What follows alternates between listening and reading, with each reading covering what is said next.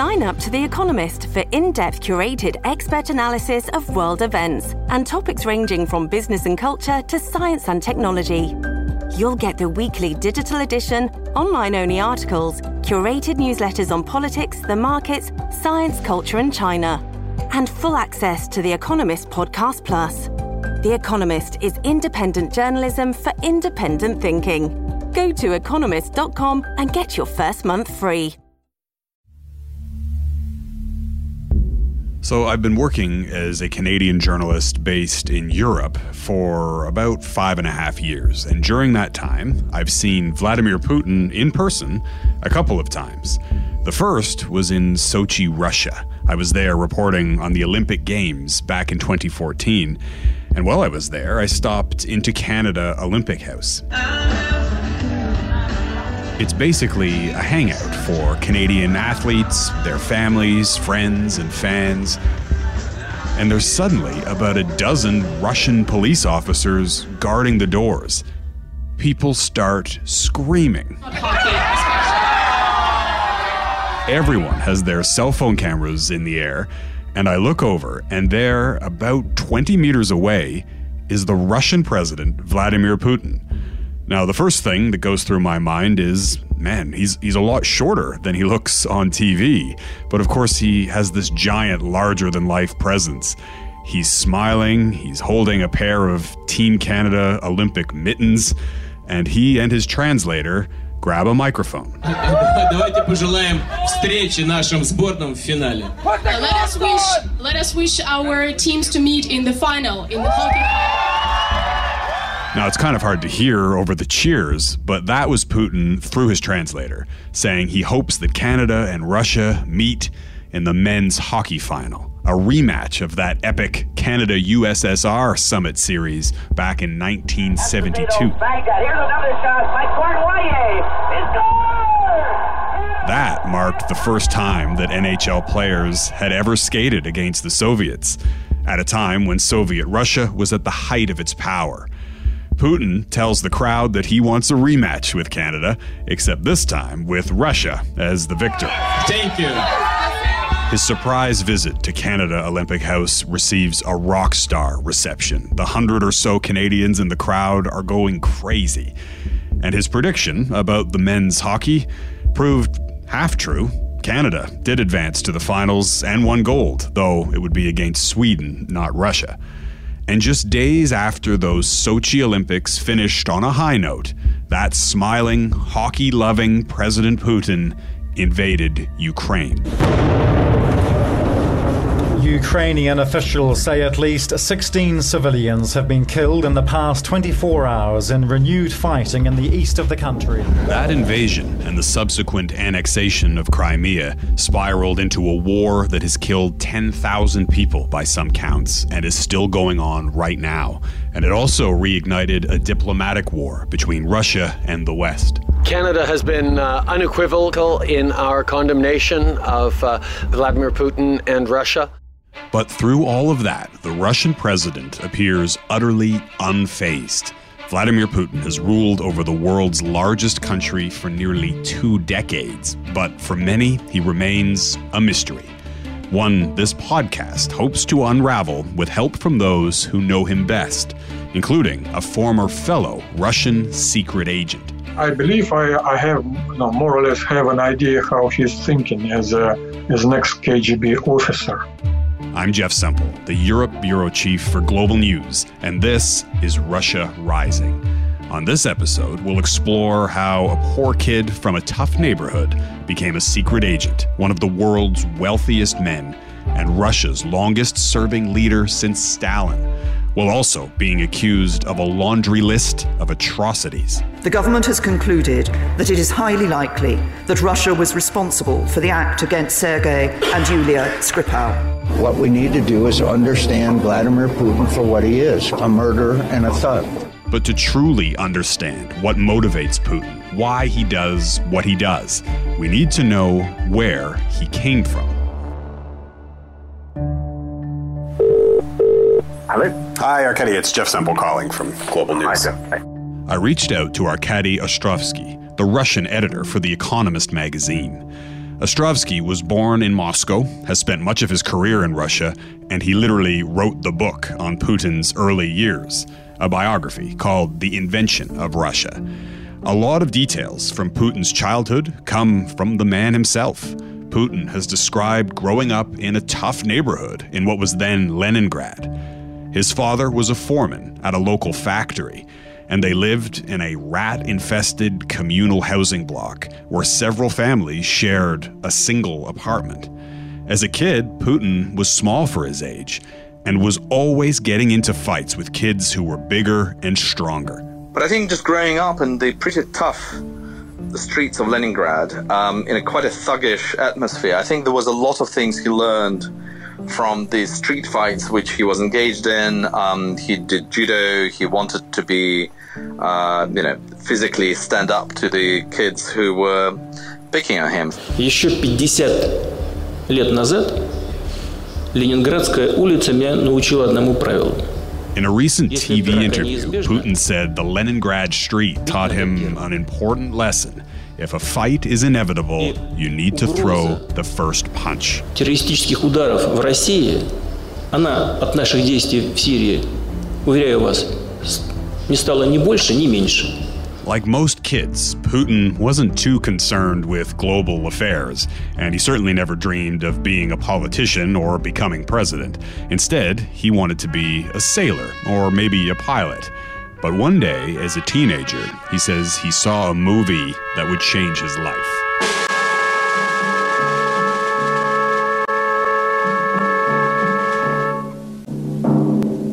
The 1968 film The Shield and the Sword depicted the story of a fictional Russian spy named Alexander Belov.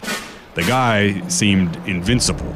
In the movie, he infiltrated Nazi Germany and obtained vital intelligence.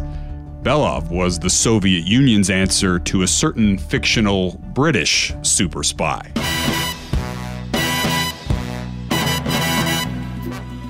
Like 007, Belov had nerves of steel and was skilled at manipulating other people. He also spoke fluent German, and so too did a young Vladimir Putin. In an interview decades later, Putin recalled becoming obsessed with the film, explaining that what amazed him most was how one spy could decide the fate of thousands of people. After graduating university with a law degree in 1975, Putin signed up to the Soviet Secret Service, the KGB. I think most people have created a sort of cartoon image of Putin. That's Stephen Lee Myers, another Putin biographer and veteran journalist with the New York Times. He says Putin may have been inspired by a super spy, but he himself was not one. Because a lot of people think of Vladimir Putin as, a former spy, a KGB agent and all that. In fact, he was never a spy. He was an officer in the KGB. He served a not illustrious career, to be honest, in the KGB. He didn't rise very fast. He seems to have had some problems. He didn't really. He learned German as a young man, and for that reason, if he were successful or had a great career in the KGB, he would have gone abroad and served undercover somewhere in the West. But in fact, he went to East Germany, which was an ally of the Soviet Union, of course, and served in Dresden, not even in Berlin. So it was seen as a kind of a mundane career and even a mundane job that he had. But that mundane desk job suddenly got a lot more interesting in 1989. After the Berlin Wall came down in November, the protests spilled into East Germany, and they landed right on Putin's doorstep. And one night in December of 1989, he was at the little villa in Dresden where he worked, which is around the corner from a very notorious prison headquarters of the East German secret police, the Stasi.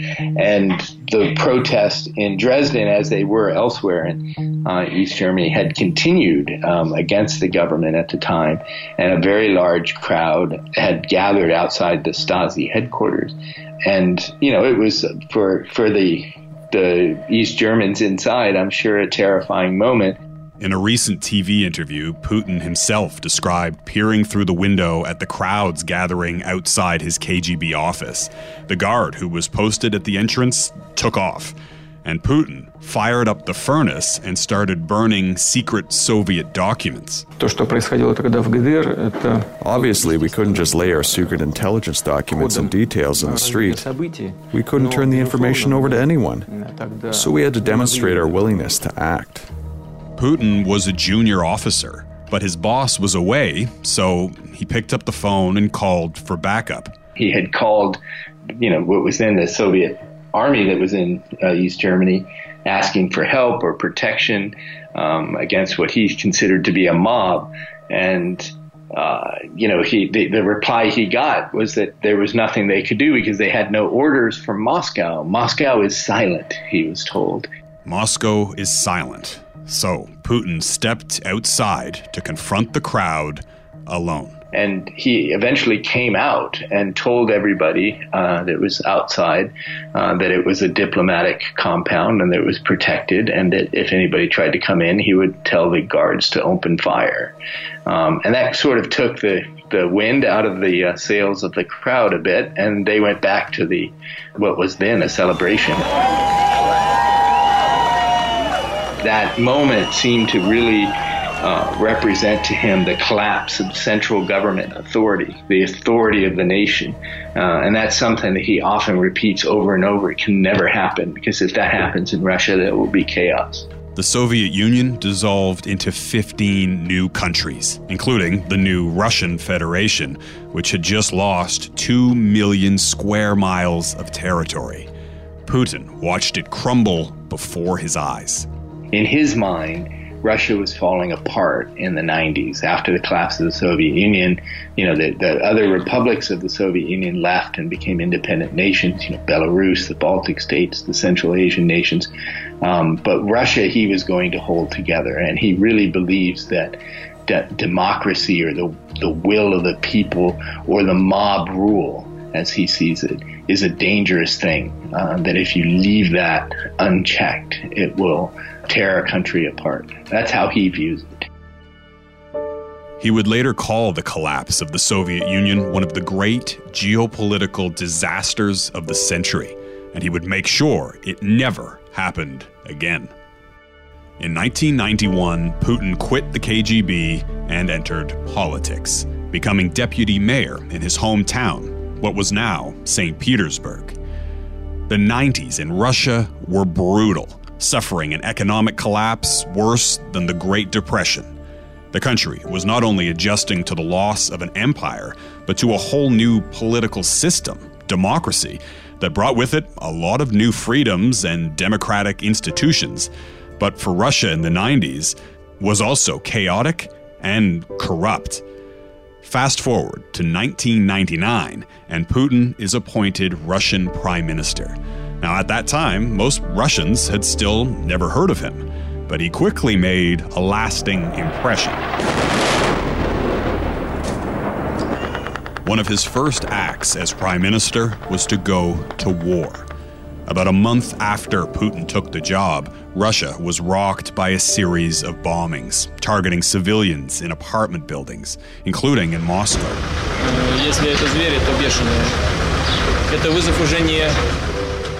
Putin went in front of the cameras and blamed the bombings on Chechen rebels. Now, Chechnya at that time had been fighting for independence from Russia in the wake of the Soviet collapse, and the bombings gave Putin the political ammunition he needed to declare war and to reclaim the region of Chechnya.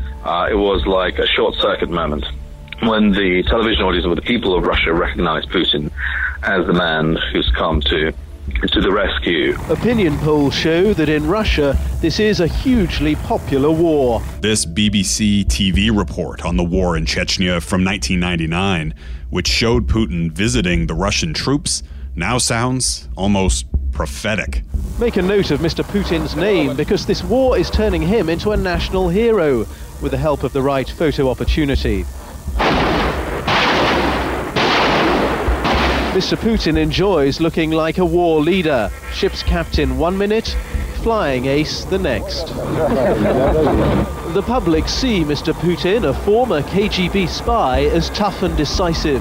He's winning the Chechen war, and he's odds-on favourite to take over as president next summer from Boris Yeltsin.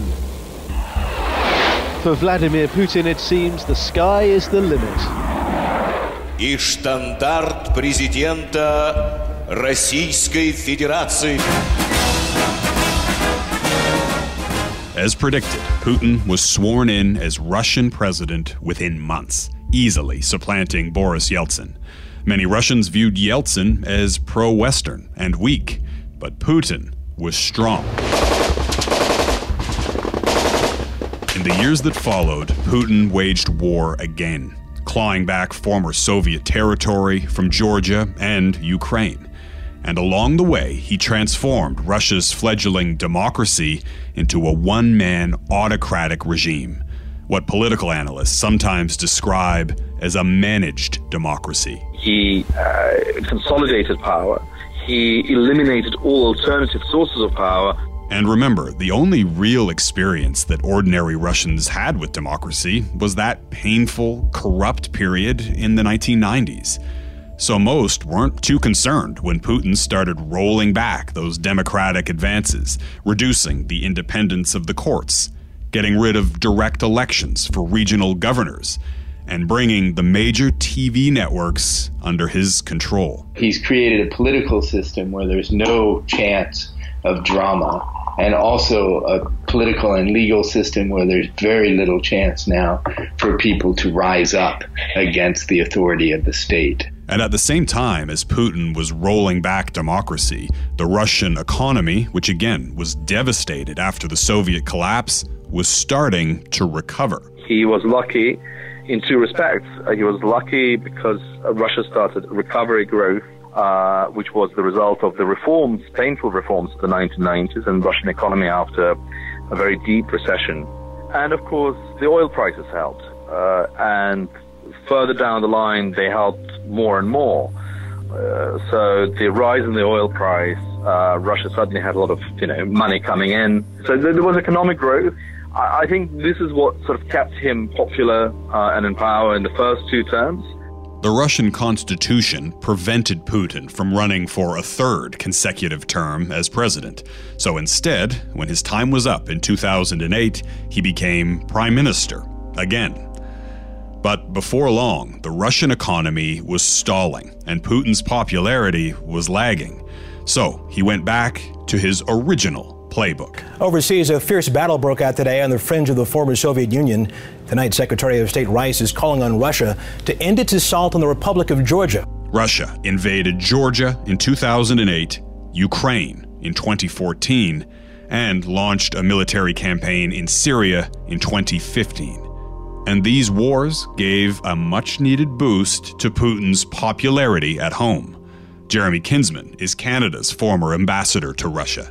Trump came up with that slogan, "Make America Great Again," but Putin's been running it in Moscow for 12 or 14 years. And one of the denominators of, I guess, greatness is their memory of the time when the Americans and the Soviets were engaged in a kind of a joint superpower relationship that made the Russians feel they really lived in a very important country.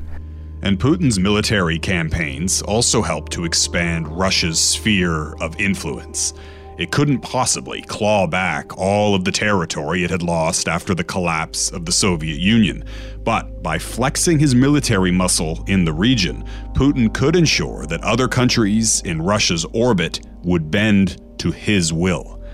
Except there was a problem. Putin's military aggression did not go unchallenged. Britain is pressing its European allies to stand with the United States and increase sanctions against Russia. After Russia annexed Crimea in 2014, a united bloc of Western countries, including Canada, responded with economic sanctions, tipping Russia into a recession.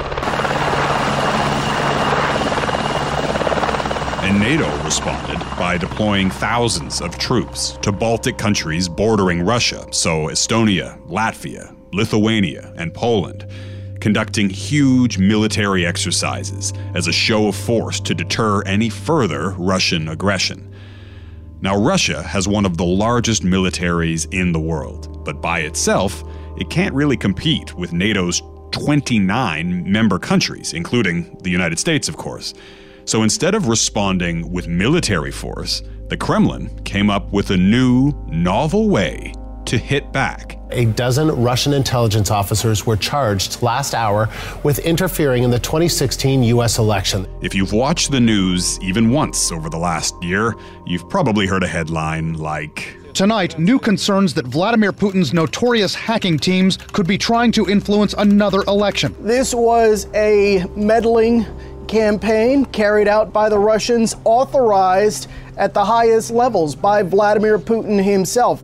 Besides the U.S. election, Russia has been accused of interfering in the presidential campaign in France and the Brexit referendum. Putin biographer Stephen Lee Myers says there's no question in his mind that the Russian president is working to undermine those Western democracies.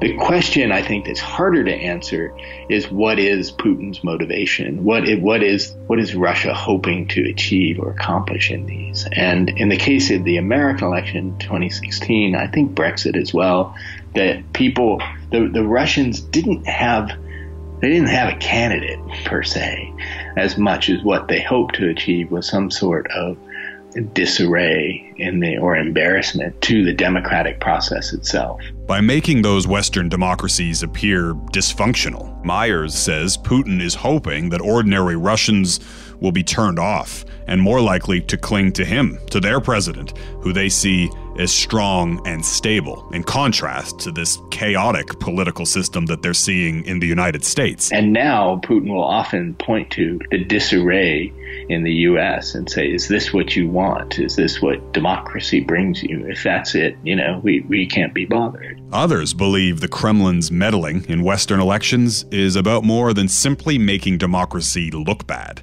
including Alexander Vasilyev. Well, mentally, I'm closer to Putin than you may think. Vasilyev is a former KGB agent. He was recruited back in the 80s and received his Soviet spy training at around the same time as Putin. He graduated in 1985. I started in 1985 and graduated in 1987. So we had the same training.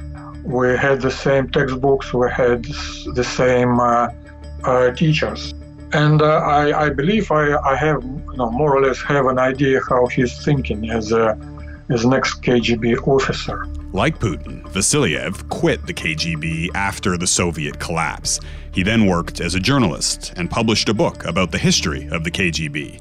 But not everyone was happy about him exposing old Soviet secrets. I decided to leave Russia because I got a threat from an officer of the Russian intelligence service. So in 1996, he fled to the UK, where he still lives. But he remains a proud Russian, and he's pro-Putin, and thinks the Russian president is treated unfairly by most in the Western press. There is a certain atmosphere of anti-Russian hysteria when we are supposed to, every time our computer is not working, we should blame Putin for it. And the Russians, in Russia, they have a joke about Putin. Do you know the Dead Sea? The Dead Sea in the Middle East? Putin killed it. Vasilyev says that Putin still thinks like a KGB agent, and they were taught to always consider the big picture. It may surprise you, but historically, the KGB intelligence service, and before that, the NKVD intelligence service, they were actually very careful.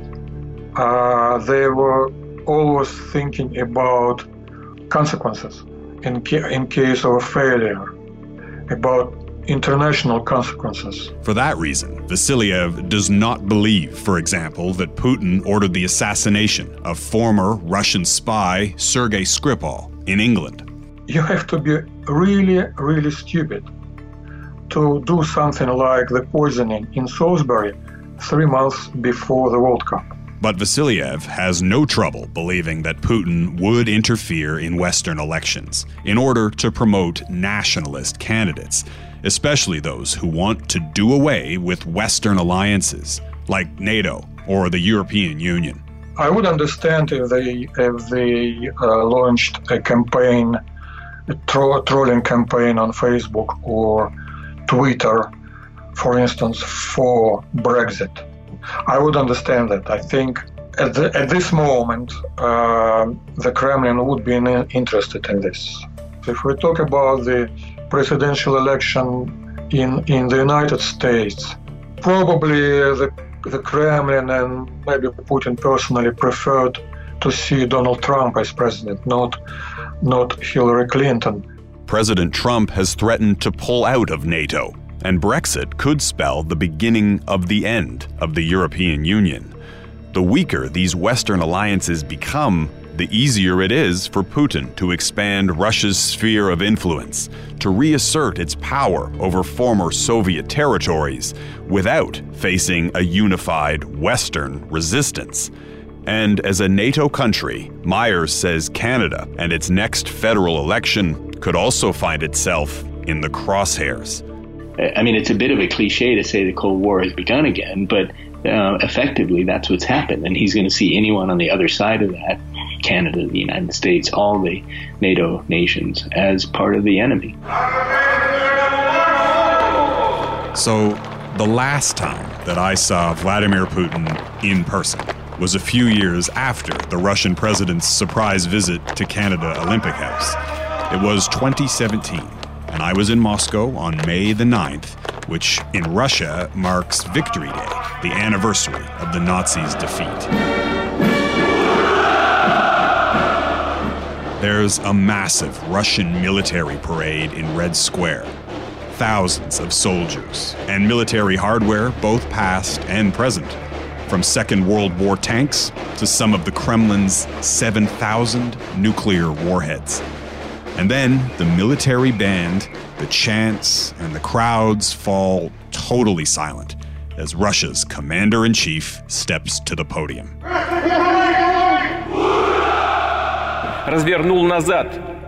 Putin tells the crowd, as it was during the Second World War, our forces today are capable of repelling any attack. And in that moment, I try to imagine Putin as a frightened junior KGB officer after the Berlin Wall fell, with a mob literally on his doorstep, as he watched his country crumble at the hands of pro-democracy protesters. In contrast, this Putin is now in complete control of the crowd in front of him, and the country he's ruled for almost 2 decades. And the kid from Leningrad still isn't afraid to throw the first punch. For Curious Cast and Global News, this is Russia Rising, an investigative series from me, Jeff Semple, to unravel the mystery of today's Russia. If you liked what you heard, you can help spread the word by rating, reviewing, and subscribing for free now at Apple Podcasts, Spotify, Google Podcasts, and every other app where you get your streaming audio. We can also be found at curiouscast.ca. Next time, we'll visit the front lines of a growing cyber war, where hackers from Russia, Iran, China, and other countries are now battling for everything from the control of your city's hydro grid to the password of your online bank account. So actually, you're standing in our CERT room. So this is our computer emergency response team. What are we looking at right here? This is actually a phishing page. So it's a page trying to make people believe it's a Royal Bank of Canada page. And actually, it's a page that cybercriminals developed to try and steal the username and the password for Royal Bank of Canada customers. And we'll talk to a Russian hacker about what ordinary Canadians should be doing to protect themselves from threats online. That's next time on Russia Rising. If you have a question or want to know more, follow me on Twitter @JeffSempleGN or email me at russiarising@curiouscast.ca. And be sure to check out the show notes for more information about what you heard today. Russia Rising is written and hosted by me, Jeff Semple. Dila Velazquez is our story producer, and sound design is by Rob Johnston. Thanks for listening, and join us next time for Russia Rising.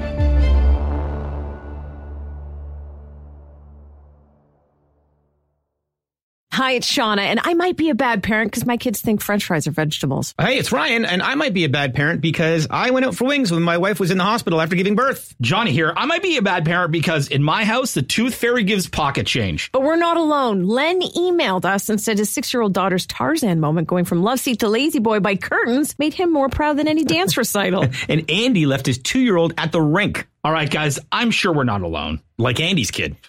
For stories and confessions like this, make sure you check out our podcast. It's called Bad Parents, and it's available wherever you get your podcasts. I left a glove at the rink.